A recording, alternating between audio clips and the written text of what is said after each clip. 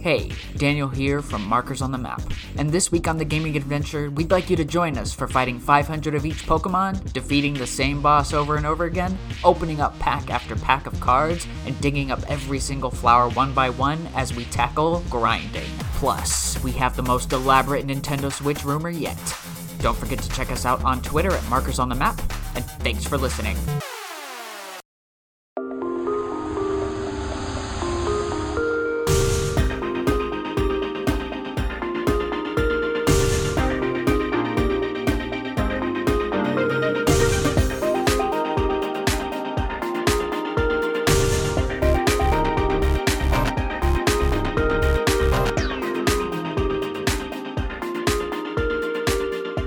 So I've been on that Paramount Plus, my friend, and I just got 2 words for you.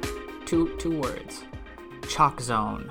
All right, I remember Chalk Zone. I remember that show. Yeah, you know, with Snap, the blue guy. Yeah. And he's like, Rhodey, we can't go on the Amazon River. We gotta go to the Amazing River. I haven't seen. See, I feel like that show only has like 1 season. But as a kid, I thought it had 1,000,000 seasons. But I'm pretty sure that show may have like 1 season. Wow, that was a good show. There's a lot of good stuff on Paramount Plus. I don't know. Plus knocked it out of the park, honestly. If this is what they have really in store did. as a beginning, I don't know what else they can add later. But it probably pretty much knocked it out of the park because what they offer now is insane. For a rebranding of the CBS All Access app, it's really good. I didn't know how to do this intro without making it sound like an ad, but I mean, it's real good. I've been watching Kenan and Kel. I love that show. And it's like, we're only saying because we're talking about really good shows that they offer. That's really good. It's like, come on. That's a good show. Come on, Orange Soda? Yeah. And they have like Teenage Robot on there. Yeah, I did not drink Orange Soda until I saw Kenan and Kel. But yeah, it's just like, that platform just offers a good amount of shows. And I need to hop on that. It's like the Nintendo Switch Online of streaming services because it's got a lot of the, like, catalog stuff. I don't necessarily think they have so many originals yet, but, like, we had CBS All Access for Star Trek, Picard, and Discovery, but, like, this is all, like, a good bonus. And guess what? They still have Sonic Underground. You know, the one where they swore a vow that their mother would be found? Oh, yeah, I know that one. Yeah, they made a vow that their mother will be found. I know that one. Yeah.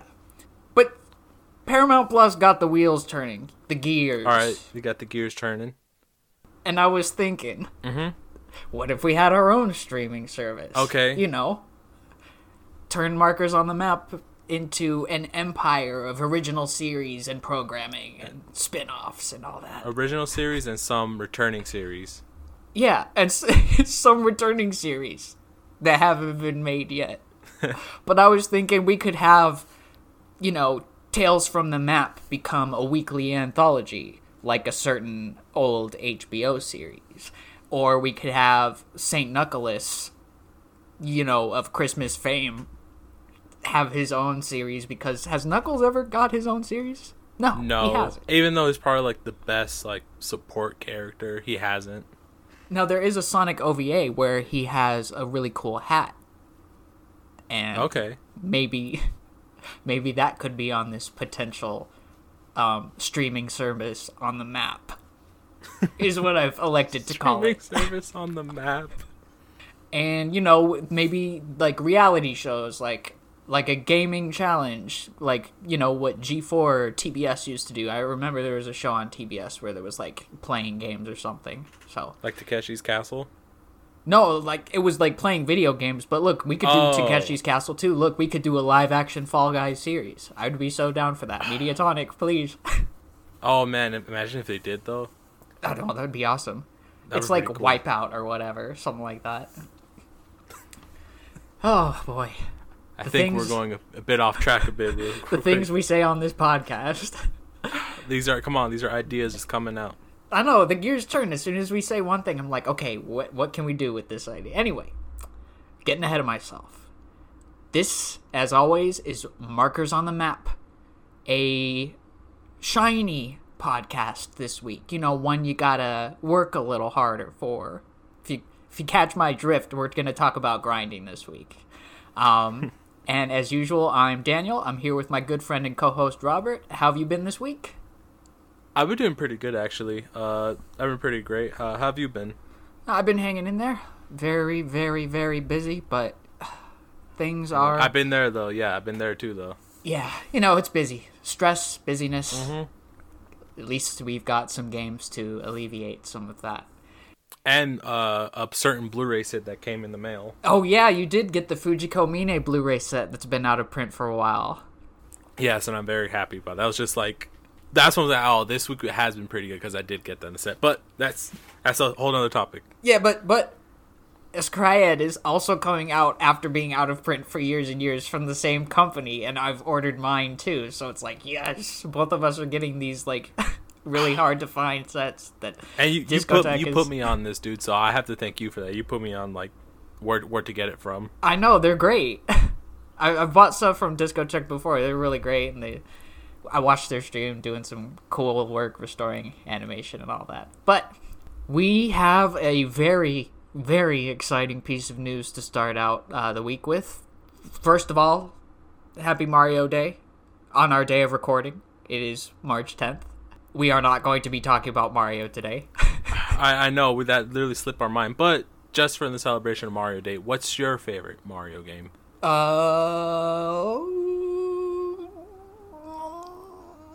It's a lot of good ones. Yeah, that's true. Odyssey, I guess.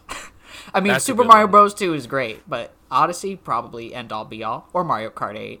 Yeah, all right. Those are good. Favorite classic 2D style platformer is probably like New Super Mario World for the Super Nintendo. Mm-hmm. 3D, I probably will still give it to 64. Mm-hmm. I still like that one. And then out of nowhere, really good one that I like. That it's a surprise. A really good RPG one is Bowser's Inside Story. Oh yeah, Bowser's Inside Story is great. Actually, you got the 3D collection, so we're gonna have to bring that back to the podcast here pretty soon. I did, yes, I did get the 3D collection before the end of March 31st. But like I said, that's for another day. Yeah, and get your copy before the 31st of March because I guess they're taking it away. But we do have a really, really big piece of news here. Dotemu, they did Streets of Rage 4, and Tribute Games, they did Mercenary Kings, but some of those people did Scott Pilgrim vs. the World, the game, are teaming up for Teenage Mutant Ninja Turtles Shredder's Revenge, a brand new 4-player co-op beat-em-up game. Oh my god. The last one was Turtles in Time, and that came out in like the 90s. I think they did one on like the 360 or something, unless it was like a remake. I think those on the 360 were re-releases of the original arcade ones. I'm so excited for this game. It's been like 30 years. It's been roughly almost maybe 30 years since the last 4-player turtle beat 'em up game. Now, they showed this trailer, and it's so have you seen it yet? Yes, I woke up and I saw it, and I was excited. Nothing like a good beat 'em up, but like the fact that it's TMNT, instantly recognizable characters, the combat itself looks amazing. The style that they went for, like this is a developer I trust. 4 was good. Yeah, I trust the developer. I trust Dotemu. We'll talk about Streets of Rage 4 maybe in a different episode because we did play that. We did co-op that. Yeah. We're planning on doing a beat 'em up episode at some point actually, but I want this TMNT game to be part of that because. That's a day one. That's a day one for sure. That is a day one. So that's pretty exciting. That is coupled with the animated trailer that they did, made this really like a special announcement. So that's something to look forward to. Just want to start off the news with some good stuff and then keep the good times going.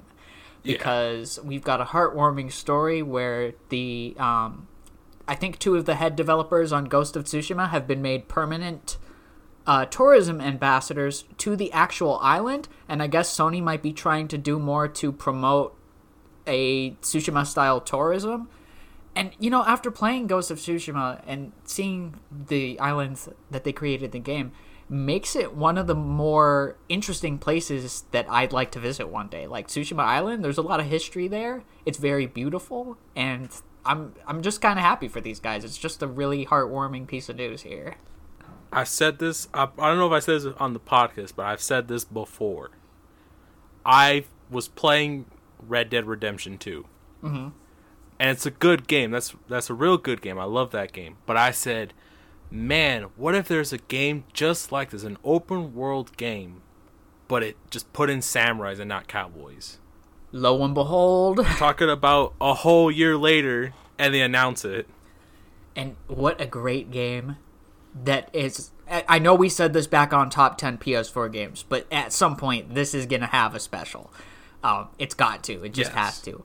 And I was also thinking, they might be the ambassadors to Tsushima, but we're kind of the ambassadors to Gameland and, you know, the various locations we visit on this gaming adventure. So, we're kind of tourism ambassadors, too. Oh. Anyhow, more good news on a slow news week, but it's good news nonetheless.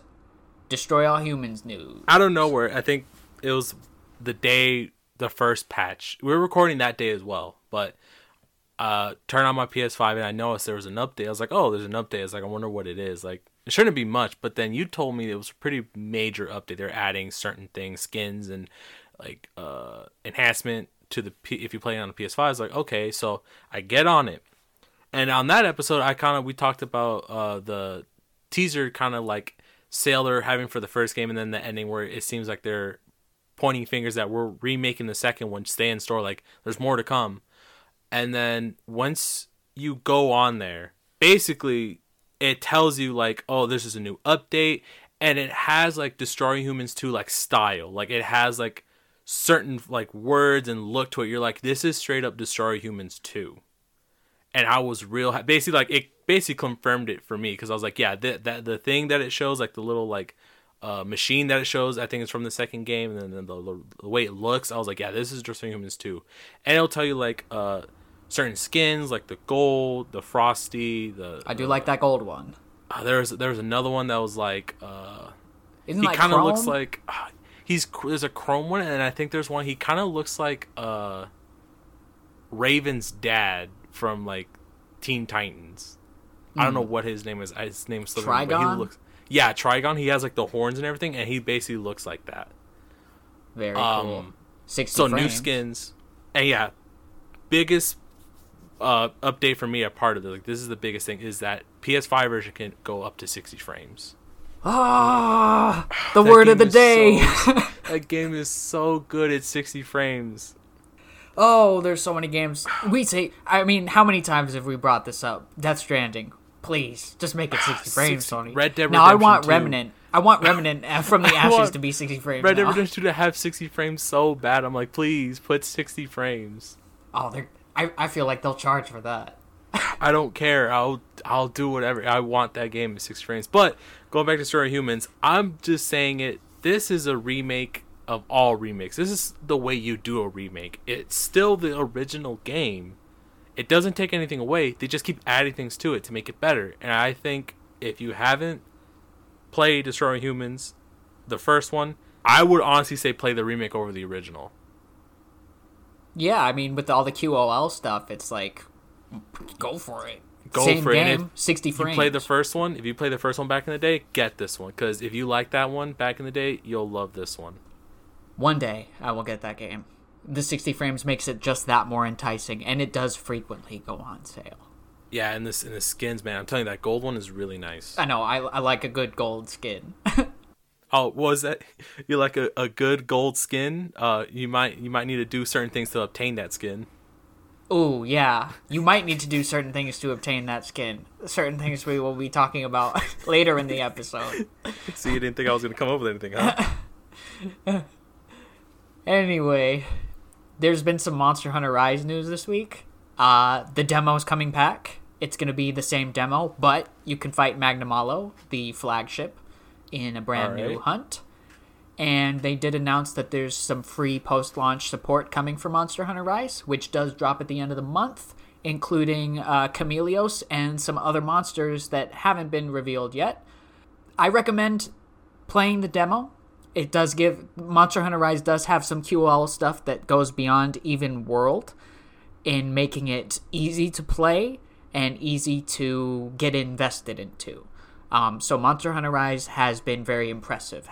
For me at least, it's been very impressive. I like the idea that jumping in a Monster Hunter game from the start allows it to not be as daunting as it is if somebody were to jump into Iceborne from, today. So Monster Hunter Rise is going to be good, at least from what I can tell. I like the look of it. The way I've seen it. And, I'm kind of, not that big of a fan of Monster, but I really do like the look of this one. This honestly feels, from the demo, more God Eater-esque to me. Exactly. The like QLL stuff, like when you pick up things in Monster Hunter, you used to have to press a button every time you wanted to scavenge an item.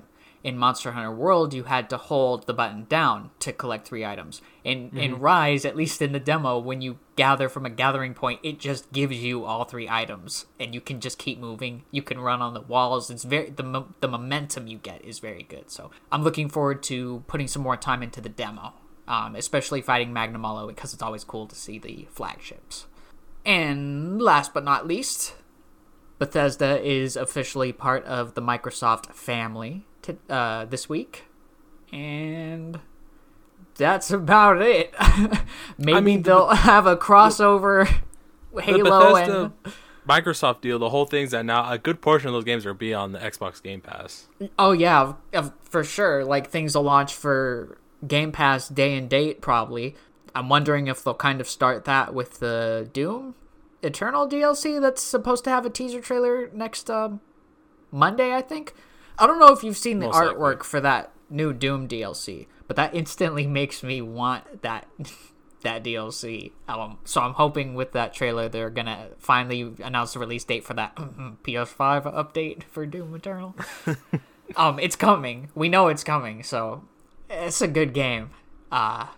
Very good single player shooter. Was not a fan of the multiplayer, but I did it for the plat. Hey, you know what else you do for the plat? Oh man, we're just catching these here and there, what we're saying. We're giving out so much hints about what we're going to talk about. Yeah. Anyhow, one last little bit here. One last big bit here. All right. It's a Nintendo Direct rumor. Sponsored by Markers on the Map presents Trial by Energy Drink. This week's flavor is Battle Pass Berry. It's for a little game called Chrome Gadget Star, The Fox and Wolf Chronicle. And it goes a little something like this. Out in the far reaches of space, Star Fox rides his Arwing alone in the cold, dark emptiness, searching for a brand new adventure, when suddenly... You are getting a collect call from Wolf O'Donnell. Do you accept? From Wolf? This is a surprise for sure. What's the call for Wolf? Fox, I have some intel that requires, some outside help. If you're willing to maybe collaborate for a change. My help? What would you need my help for? It's not another trap, is it? It's not a trap, Fox, but we need to make sure we're on a secure channel. I'm sending you a request on Discord. Okay, let me just log in. Okay. Signing in. And let me just log in. Alright, I'm in. Okay. The channel is secure. So, Fox, rumor has it that there's a weapon so powerful being created that it can surpass even Chrome Gadget. A weapon that can surpass Chrome Gadget?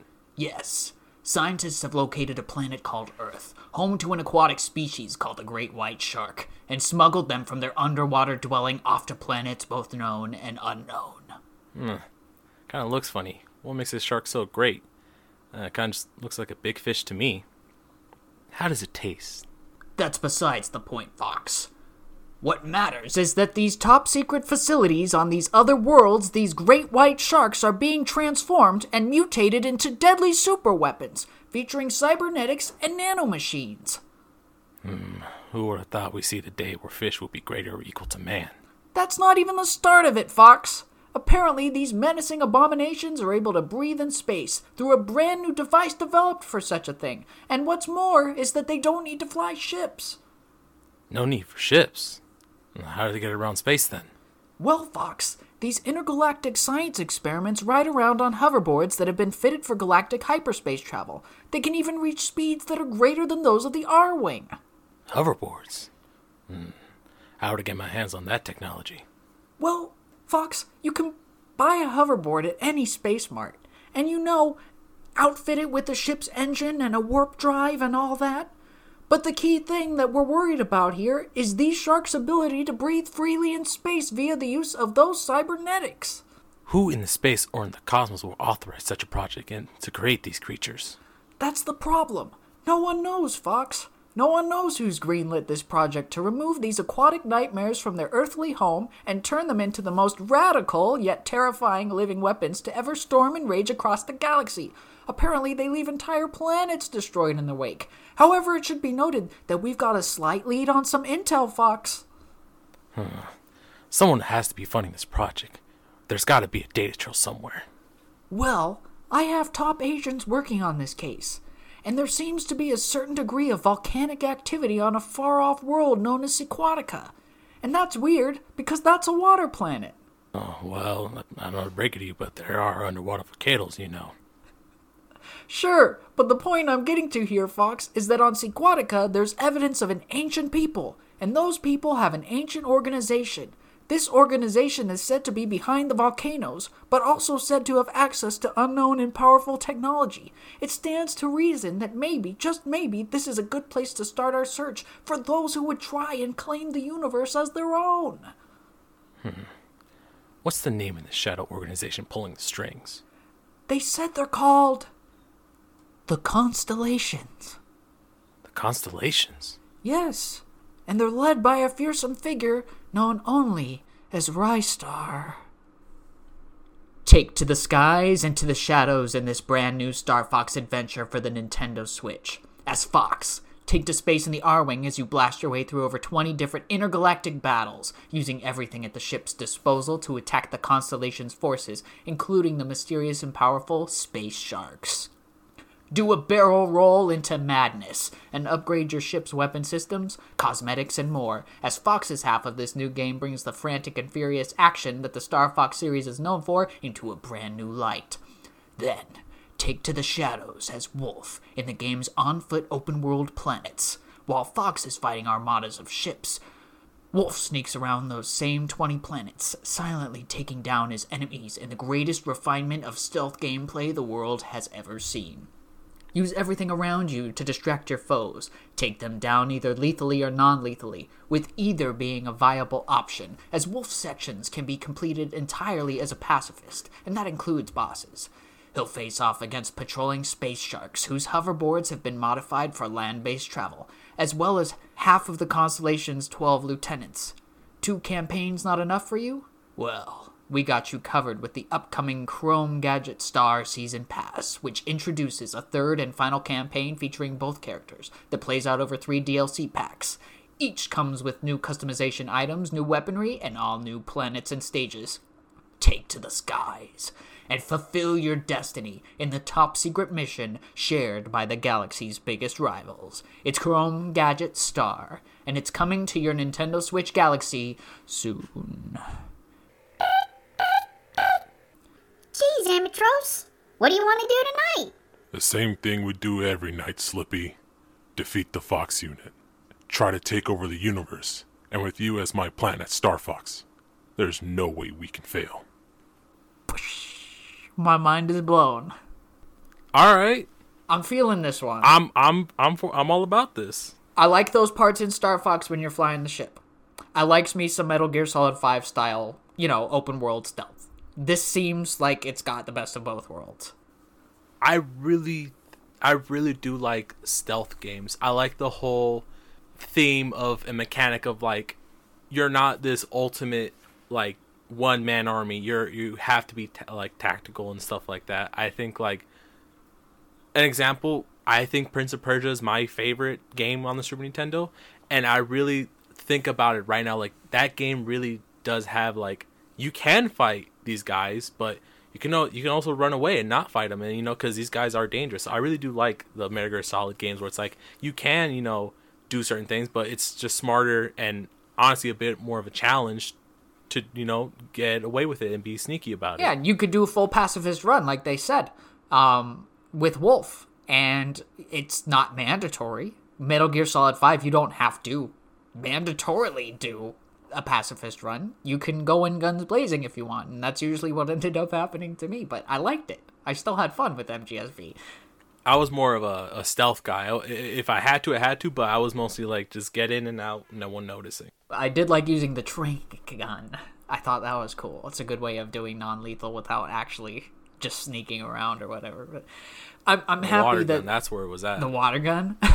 The water gun. I am happy that they are marrying this concept of Metal Gear Solid to Star Fox and creating this thing with Fox and Wolf having a team up. It really does sound like it's one of those rivalry team ups that we've been waiting for. This is like a Marvel scale, event right here. Oh yeah, most definitely. I'm very interested in this game. I hope they announce it at the next Direct whenever that's going to happen. I hope they announce this. Yeah, and think about it for a second. Rystar, the shooting star, famous forgotten mascot of Genesis platforming from Sega.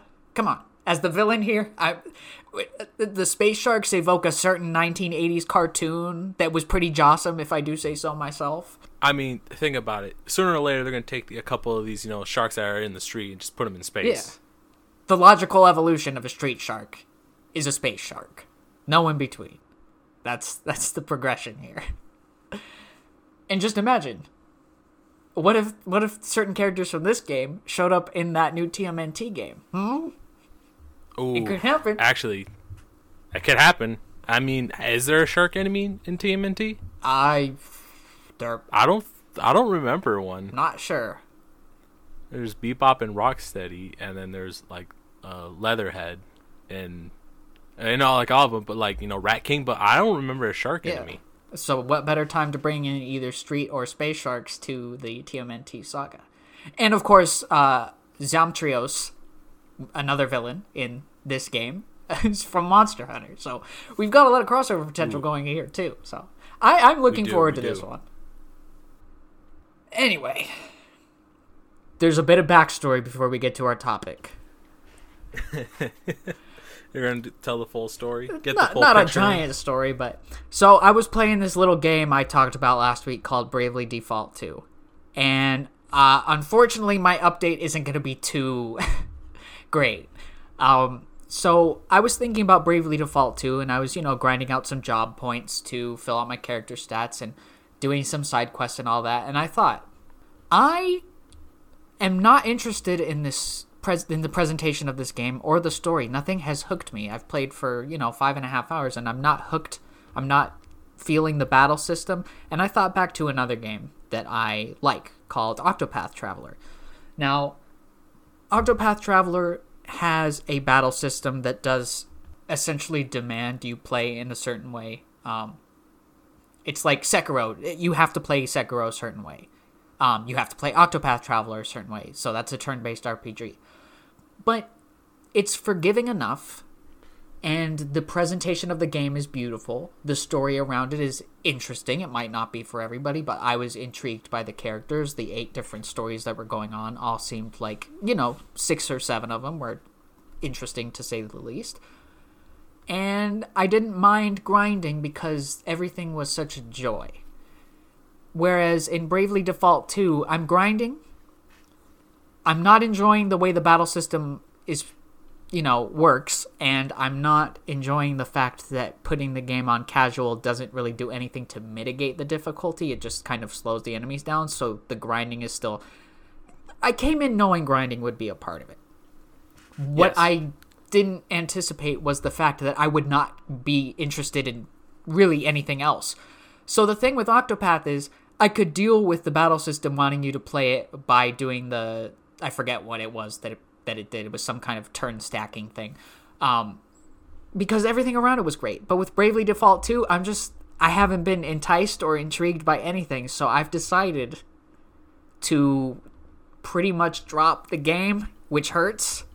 Maybe in the future I'll come back to it. But I'm just like, I'm grinding. And I'm grinding for nothing at all interesting to me. Uh-huh. So... That leads me into the grinding topic. or farming, whatever what you want to call it. It can be good or bad. But I immediately turned on Animal Crossing and decided, let me clean up these roses on my island that have been spreading over the past year, almost. Oh, boy. You actually have to dig them up one by one, and they're not stackable in the inventory. So I have to keep digging up like 30 of them and selling them and going back and digging up 30 more. And I was like, aren't I just grinding on Animal Crossing now? Yes. And then I thought, there is going to be something gained out of this, because if I remove the flowers, I will be able to finally start building and expanding, things on my island, making it look more than just like it has looked for a year now, which is like a starter island with some buildings on it. I can now design it because I'm getting rid of those flowers. So there's something to look forward to. Whereas with Bravely, I was like, this story is not catching me at all. The boss fights, it's the presentation of it that I don't like. It's very Final Fantasy IX-esque, I think. And, I knew that going in. I at least thought I'd be interested in the story, but I just don't like the way it's presented. So grinding in that moment just felt like I'm not going to get anything out of this. Whereas, digging all the flowers up in Animal Crossing says to me, I'm going to be able to put new things down on my island. So, grinding comes in all sorts of forms, for all sorts of tasks, and it can be good or bad. So I thought this week we would share some examples of games or things that we've grinded for. And when we say grinding, it's usually doing something repetitive for a long time to get something. Let's start with something we've both played. All right. Borderlands. That's the granddaddy of them all. That's the first time I was kind of introduced, or I guess realizing what farming is. Yeah. Talk about Borderlands 2. Oh, yeah. We'll talk about all the series, but one, it's not so hard to farm. A certain Claptrap DLC kind of helps with that, with the legendary chests at the end of the game, and you can farm that, but it's not difficult to get legendary weapons. Yeah, you're gonna get plenty of legendary weapons. Yeah. And Borderlands 1 is not something with a giant end game. But 2 and 3, ooh. I think 2's worse than 3. Probably is. There's a lot going on with that one. With 3, weapons do have different, attachments and all this stuff, but with 2, you had to get the perfect parts for every weapon. The perfect grip, the perfect barrel, the perfect chamber, the perfect, hammer, the perfect everything. Everything had to be the right type in order for it to be considered a perfect version of that weapon. Sad story. This is going to be a sad story real quick. And you know what I'm talking about. Is this the cursed story I know about? Yes, this is why we're so hyped about certain things in Borderlands 3. But one day, me and, you and me were playing Borderlands 2. Just, yes. Ask my brother to get on. Minding our own business. Yeah, minding our own business. I asked my brother, hey, you want to get on and help us? He's like, sure. And he's good at the game. He's way better than me. He's better than all of us at this game. He will farm days on end and hours on end to get a certain weapon a certain way, and he's done it. I've seen him get certain weapons, and he knows his stuff. He legit had a whole folder worth of just information or to what works and what doesn't, what's considered the best type. Mm-hmm. And I forgot what the weapon's called. I know it involves swords, and it's from the pirate DLC, and it's like a shotgun that shoots out swords. And he runs Zero. Zero is his main. That was the first one he ever ran. And it was perfect. Everything on that weapon was perfect. But for some reason, you and me were messing around, picking up bad loot. Because we kind of do a joke where we're like, oh, I'm going to blow your mind. And we just drop something simple, like a white or a simple grenade mod or something like that. And I remember we were in the map that has the weird gears. The one with the thief people. Yes, the one with, they're called I think they're called rat people, I think. Yeah, something like that. They take your items. Yeah, they take items on the floor. They just steal whatever. And I don't know what happened. My brother's inventory is probably full of stuff, so he dropped it, and he picked up a weapon just to look at it, and then he went to go pick. It's like, oh, it's whatever. So he dropped it and went to go pick up his right weapon, his perfect weapon, and it completely disappeared. It was gone. It was gone, completely disappeared, and that's just like why we were so happy in Borderlands 3 that they added the whole lost loot mechanic. If a weapon disappears or is this and that, it'll come into the lost loot and you can find it there. But talk about how much farming he probably did to get that weapon. I know he felt bad because he was like, man, I did all that, but then he's like, you know what, it doesn't matter. He was like, I could just farm for another one, which I honestly, that's the thing. yeah, it's like, I applaud you him gotta for go that, farm but again. he has to go farm, and I think that weapon's only, I think it's like Master G, I think that's where you get it from. It's a really hard raid boss. It is very difficult. So, like, having to fight this boss over and over and over again, potentially getting the weapon, but potentially not getting the perfect version like he had, is this whole cycle of, like, misery when it comes to farming. But ultimately results in something that you want. Yes. He did it, but he got what he wanted. So, at the end of the day, it was worth it. Even though he lost it, he was just like, I could just do it again. And, it's like, it sucks, but he was like, yeah, I could just do it again. But one that we did... Yeah. It was in Borderlands 3, and I think you should tell this story. This is one of them moments. Grave Ward is a boss that everybody likes to farm in Borderlands 3. This is pre-DLC, so this is like a really good... This was before all that stuff, so this is a really good boss to farm. Yeah, and Robert is very good at taking that down quickly with Flak. So I was more or less along for the ride as my Moze, because she's not... like exceptional when it comes to fighting Grave Ward. Anyway, I don't know how many hours we spent. Gotta be like 12 or more. Multiple days. It wasn't just thing. that day. Yeah, it was like over days. some days. Because there is an item in Borderlands 3 called the Recurring Hex Grenades, which is a very powerful grenade that spawns into like little grenades that like home in on thing. It does a lot of things. And I swear to God, it's a random drop, a world drop. And they're like, just farm Grave Ward. So we fought this thing for days and days and hours. And we finally got this. We were just like cycling through music, playing a different song every time we fought it. Talk about... It was Mucha Lucha. Max level Mayhem too. It wasn't just like simple, regular, normal. Like, we wanted like top level, like top grenade chance. mod. Yeah. So we were playing the Mucha Lucha song when it finally dropped. This amazing recurring hex grenade. It was ice, and it was very cool. And then the problem with grinding in a game like Borderlands 3 that a lot of games nowadays might have a problem with is that things can be nerfed via a patch. And that is exactly what happened, like literally the next day. That's why when Borderlands 3 came out, I wasn't really on the whole, like, getting certain weapons. I was like, it's level 50 is not going to be the max. So I was like, and I knew it because we got, like 53, 57, and then, like, 65, I think, is or, like, 60 is, like, the max now. So now I can, like, go in, farm, get a certain weapon a certain way. But back in the day, I wasn't really, the whole thing with the whole, grinding and farming, but it's just that we wanted any version of that grenade mod, and we did. But talk about how the next day they legit, I guess they nerfed it, but it was still a good grenade mod. It was still really good, and I did keep it equipped until like the most recent level cap because it was still good. But man, pre-nerfing of Recurring Hex Grenade is some legendary like madness in Borderlands 3. It was very powerful. It would crash our game. Yeah, there was points where I would throw Recurring Hex Grenades out and our screen would stutter. It probably doesn't happen on the PS5 version. No, the PS4 version. Man, this was bad.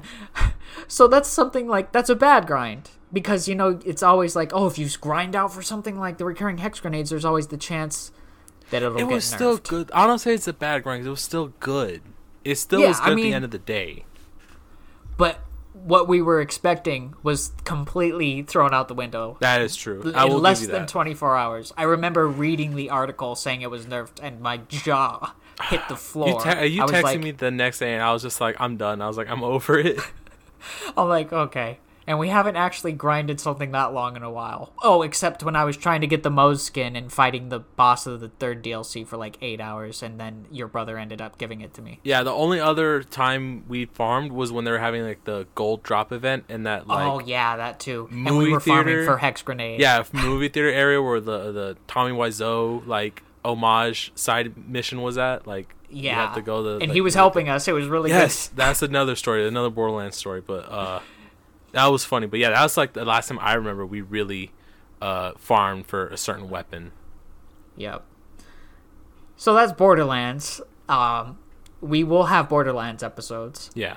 It's a good series. Anyway, something I've grinded on, and actually more than Borderlands, is a little game called Pokemon Shield. And man. I'm not saying that I'm grinding for experience per se, but I'm grinding for shiny Pokemon. You gotta get now, the I haven't shiny done Bidoof. this. There's no Bidoof in Pokemon Shield. There You gotta wait better till be a Diamond shiny and Pearl. Bidoof. But, man, I don't know why I like shiny Pokemon, but the fact that they made them easier to get in Shield is really good for me. Mm-hmm. Because, I don't know, I got shiny Toxel like randomly early on in the game, and I'm like, okay, now I want all of my team to be shiny. So, for starters, you have to like grind out eggs, keep hatching eggs from the Pokemon daycare. And I think it was like my 250th egg, 150th or 250th that gave me my shiny Sobble. But the basic way you do grinding for shiny Pokemon is you go and fight and defeat 500 of any Pokemon. And then with all your Pokedex completed or your shiny charm or whatever, that's when you have the best odds of finding a shiny. So this is what happens when you grind for things. You have to look at the numbers and the math and all that. And you're like, well, if I fight 500 of this, my odds will be really high. So usually what you do after that is keep encountering the same Pokemon over and over and over and over and over and over and over and over. It took me over 20 hours to get a shiny Zigzagoon. I really wanted it. It's red and white, and I really like it. And I've done this, like, 12 times on Pokemon Shield. Oh man. I beat the game at 18 hours. I'm at 210 hours. I haven't done it in a while, man. but when the DLC dropped, the Crown Tundra, I really wanted shiny Aaron, so I spent like 10 hours doing shiny Aaron grinding. And the funny thing is, on Pokemon Go, that mobile game, sometimes they have events, and I got like 6 shinies in one day in like an hour. And I was like, why can't it be this easy in the main games? I got like 3 shiny Porygons in one day on Pokemon Go.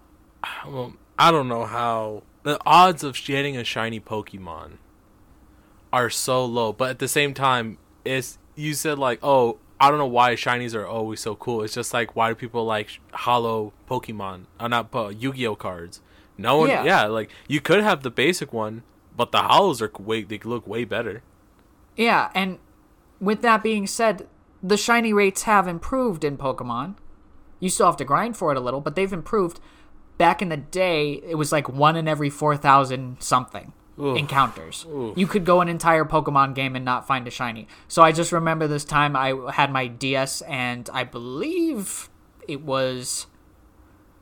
might have been Soul Silver, but I think it was one of the GBA games. I was playing it back in high school, and I was playing my DS in class because I had finished my test, and our teacher had us bring our games if we wanted to do something after the test, I guess, that day. Or I just brought it and played it.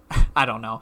And I got a shiny in the middle of the class. I looked over at my friend who played Pokemon with me, and I was like, bruh, oh my god, shiny Doduo. I was like, oh my god. Man. I was like, imagine that, a silent room, and I find a shiny for the first time, like, Oh, that'll be like actually encounter. you're So freaking shinies- out, but you can't like yell, you can't like be excited. I'm pretty sure I got it because it was very, very endearing times, way back in the beginning of high school. But Yeah. you mentioned Yu-Gi-Oh. That game Yes. has a little bit of grinding. So Yu-Gi-Oh, kind of in the sense of real life too, there is some grinding. You have to get boost packs. But in the sense of game wise, Yu-Gi-Oh Legacy of the Duelists is a game that came out on Steam, PlayStation 4, Switch. I got it mainly for the Switch, but I want to build certain decks. Like, obviously, if I want to build a certain theme deck, I want to. But you have to, like in real life, open card packs to get a certain amount of cards or a certain card from a certain pack. So Gotcha mechanics. I've been nonstop dueling the story mode, the duelist like challenges, and just doing stuff like that to get certain cards that I want. And I've tried to look up which which season and which duelist has that certain card in their pack, and I can't find it. There probably is information out there. I just simply can't find it myself. So I was like, you know what? I'm just going to unlock everything. I said, at this point, I don't want to wait anymore, because if I need a certain card from the Kaiba pack, but then I also need a certain card from the, let's say, the Yusei pack in 5Ds, like, I just need to just unlock everything. So I don't, each time I want to build a certain deck, and then I look up, like, oh, you know, I need this card, and then it's just like, oh, this character has this certain card, and it's just like, I might as well just unlock everything so I can just build a deck whenever. So past like week, 2 weeks, maybe a week, I've been nonstop playing Yu-Gi-Oh. Like, I'll eat, play Yu-Gi-Oh, laying in bed, play Yu-Gi-Oh, I'll put it on TV, play like, I've just been getting those sweet points in order to get more card packs. Now, if that ain't the very definition of grinding in a video game. Yes. To get all the items. Reminds me of a trophy that is like my second platinum. I think it was my second platinum. Might have been my third. Final Fantasy 13. Oh, man. So I finished that game at like 60 hours, but didn't get the plat to like 120 something. Because there's a trophy in that game for having owned every item. One of every item in the game, including weapons and stuff. So I had a paper checklist full of like things I've got. I didn't sell anything in the game until, you know, I made sure that I had it. I used the player's guide because I got the collector's guide back when I got the game to keep track of the items, where to get certain things. I was going online looking up things to make sure. Could you imagine going to get that trophy checked and you're like missing an item, but it's not going to tell you what item you missed? I know. I know all about and that. The thing is, in order to get the money to buy these things, I had to grind the same like half of my 120 hours in that game was playing the game. The other half was fighting these same two enemies in like the second to last area that gave a lot of money over and over and over again. I had gotten home from school at the time, go on and grind out some money on Final Fantasy 13. So it's like RPGs do this, especially if there's like a item completion thing. But you know, it can be good grinding too. Grinding can be pretty good. Fall Guys, we talk about this all the time, but Fall Guys seems to me like it has a good and fair grind. Yeah. Honestly, it's a good grind, because at the end of the day, if you know it or not, you're grinding in that game. You're farming. You're farming either for the coins or you're farming for crowns. Maybe crowns would be considered bad farming. Not really, because if you win them, you win them. If you don't, oh well. But the tier system, it's mitigated. Yeah, it's like by the battle pass. It'll give you crowns. So it's like at the end of the day, you're still getting stuff out of it. So that's a real good farming and you know, grind. You know, you just gotta play the game. You just play the game. You don't have to play a certain mode. You don't have to run a certain skin, a certain weapon, I guess, or like anything like that. You just literally play the game, and you just get stuff out of it. So it's got a constant stream of new and exciting things, cool new costumes or colors or something. It's very consistently like flowing. Yes. And another game I would put into the good grinding category is Monster Hunter, because Monster Hunter has very good gameplay, and usually after you defeat a monster once, especially in the newer games, you do have enough materials to be able to make a new piece of armor. And a lot of the fun in Monster Hunter is getting all the armors or customizing your armor sets, doing stuff like that. But you're not obtaining something every time you defeat a monster.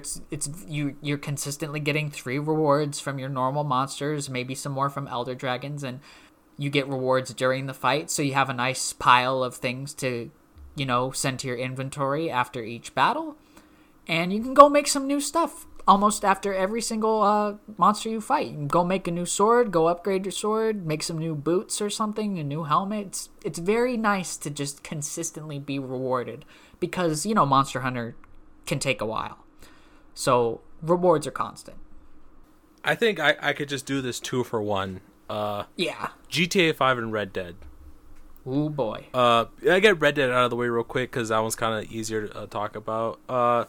Honestly, it's a lot of things are pretty expensive. A lot of the weapons are expensive. I think like a Navy revolver goes for like $375, and it's like that doesn't sound like a lot, but in Red Dead money, that is a lot. You have to do quite a few missions to get that money. Gold is kind of scarce, but they kind of helped it with challenges and stuff like that, which is still grinding. You have to, if you want to do a challenge, grind. If you want to get money, you have to do certain missions and keep grinding out those missions in order to get the most amount of money out of it. But better because with every level they'll give you a treasure map, and then you obviously with treasure maps you can find gold, money, and all that stuff. And it's pretty good. It's not that bad. I think the gold is only really worth it when you buy the Outlaw Pass, because you can literally buy it. And if you finish it, you get all your gold back. You literally get all your money's worth back, and you just get all the free stuff that comes with it. They added, bounty hunting, treasure hunting. They added a lot of things in Red Dead where you can actually, grind it out and get all that level. Because I finished the Outlaw Pass 4 in like December, and it doesn't end until like this month. So I finished it pretty quickly, I would say. Started in October, finished in December, doesn't end until this month. So I was like, I think I got my money's worth out of it. But that's Red Dead.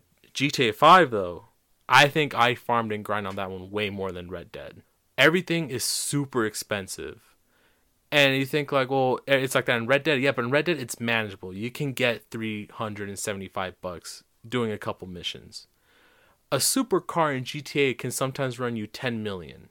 That's maybe including all the upgrades, all the paint job you want, the certain look you want it to have. And talking about those upgrades, you have to actually do certain challenges to unlock them. Like you have to win 50 street races in order to unlock engine level 4 or something.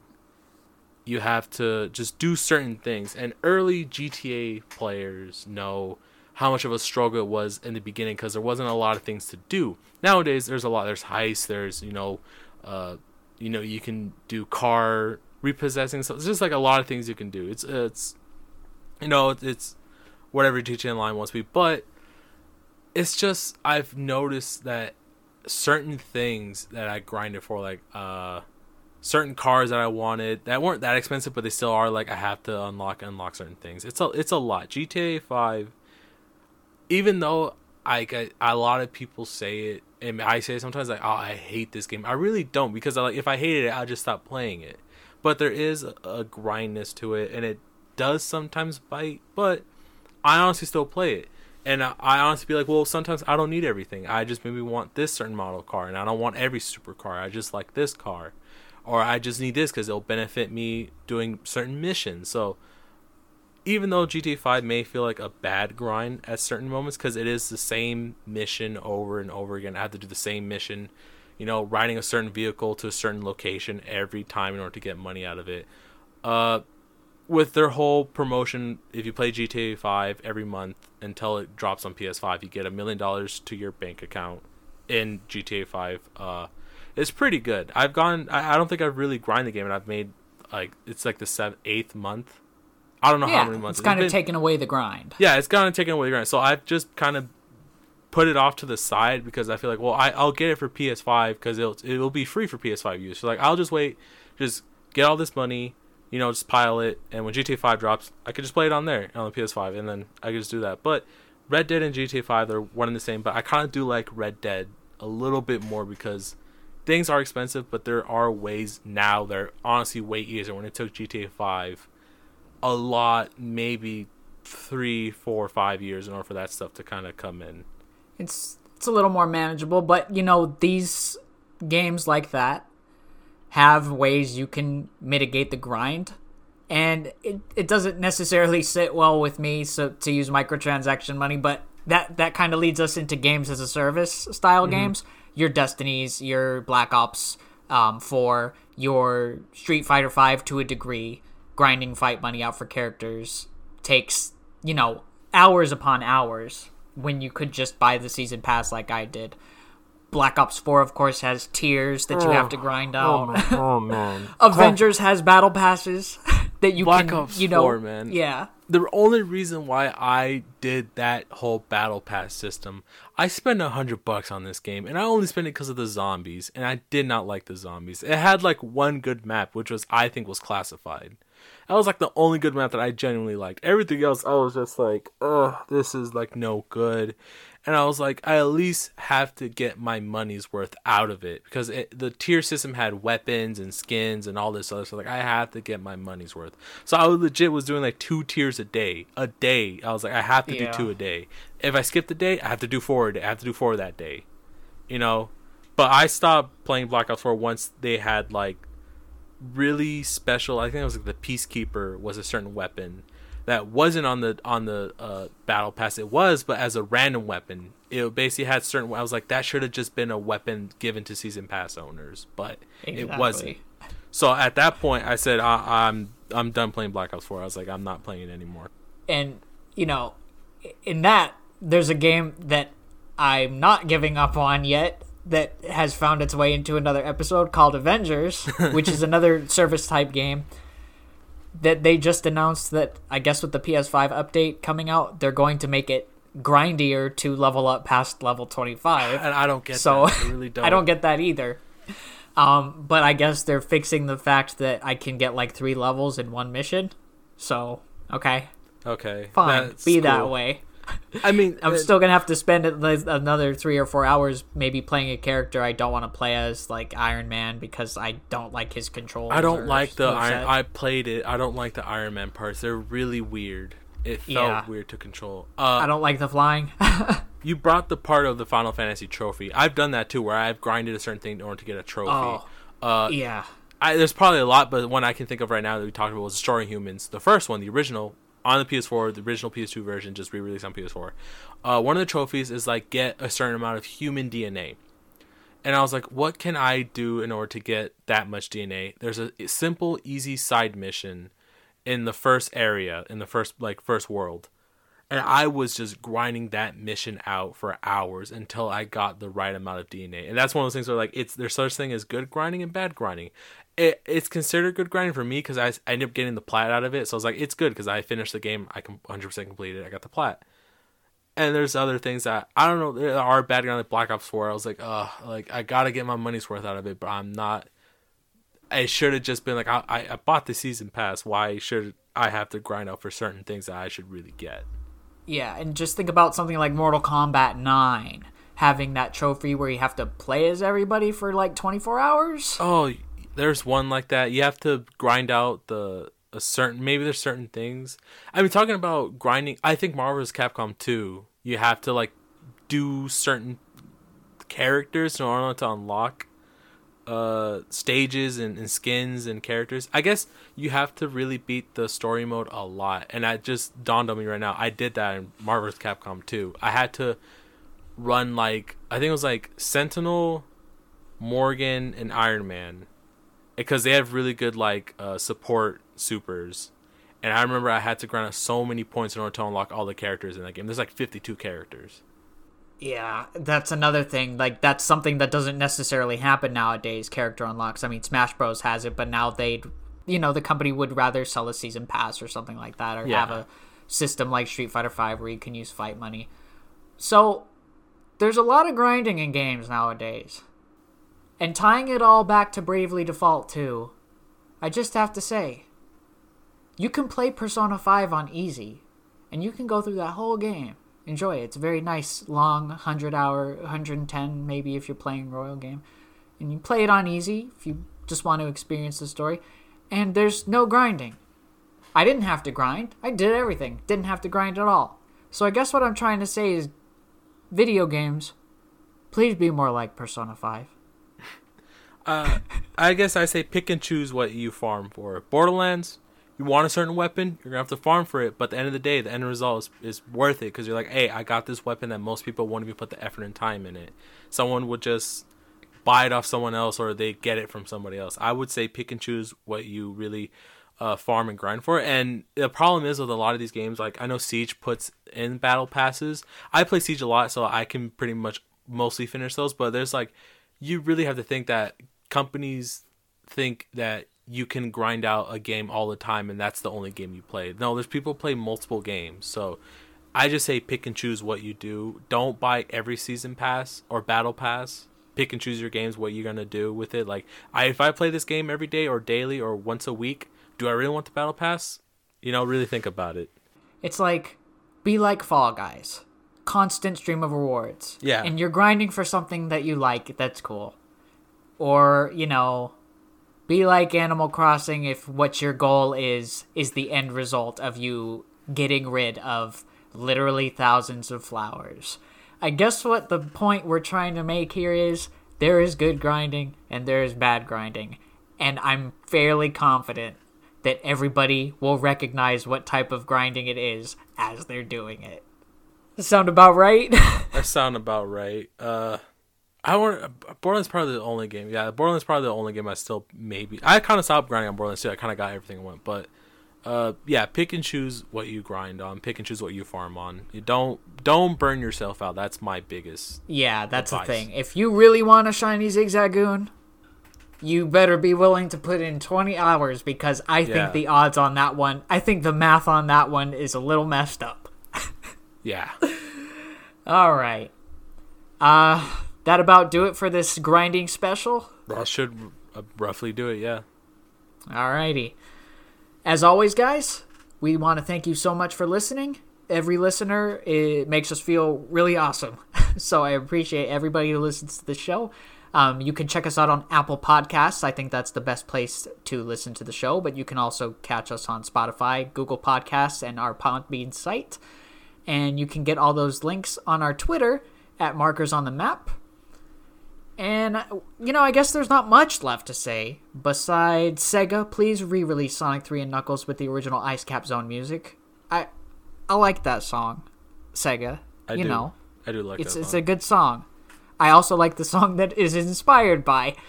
That is a great song. It is a great song. That was like my most Spotify played song in like 2020. I know, you showed me that. And the real EA Sports NASCAR chase for the Cup 2005 was the friends we made along the way. So we'll see you next time. Bye. Later. Turtle Power.